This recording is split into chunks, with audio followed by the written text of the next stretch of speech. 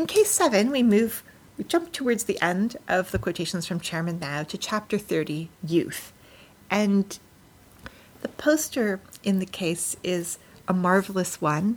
It's a kind of effusive presentation of China's youth rising up.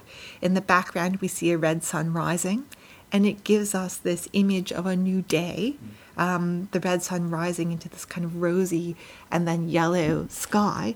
And we see these youth moving up, their arms holding up the little red book, and they seem to be shouting. They're also staged on a diagonal, giving us the sense of forward motion.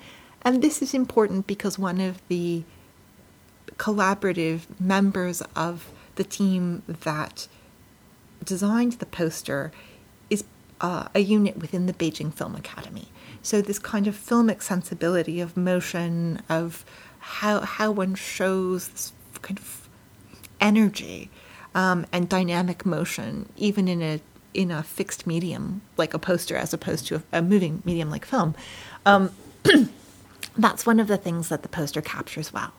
And it contains a very famous quotation from this chapter, the first one. And it says, quote, "The world is yours as well as ours, but in the last analysis, it is yours. You young people, full of vigor and vitality, are in the bloom of life, like the sun at 8 or 9 in the morning. Our hope is placed on you. The world belongs to you. China's future belongs to you," end quote. And so it's a lovely text because unlike so many abstract texts that are anthologized within Mao's quotations, this text is pragmatic, transparent, and ultimately very buoyant and hopeful.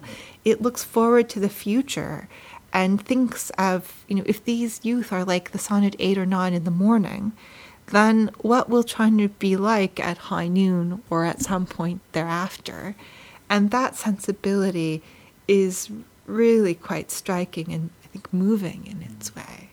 Especially when we think about the fact that Mao was an older man when the quotations was compiled, so he's no longer young.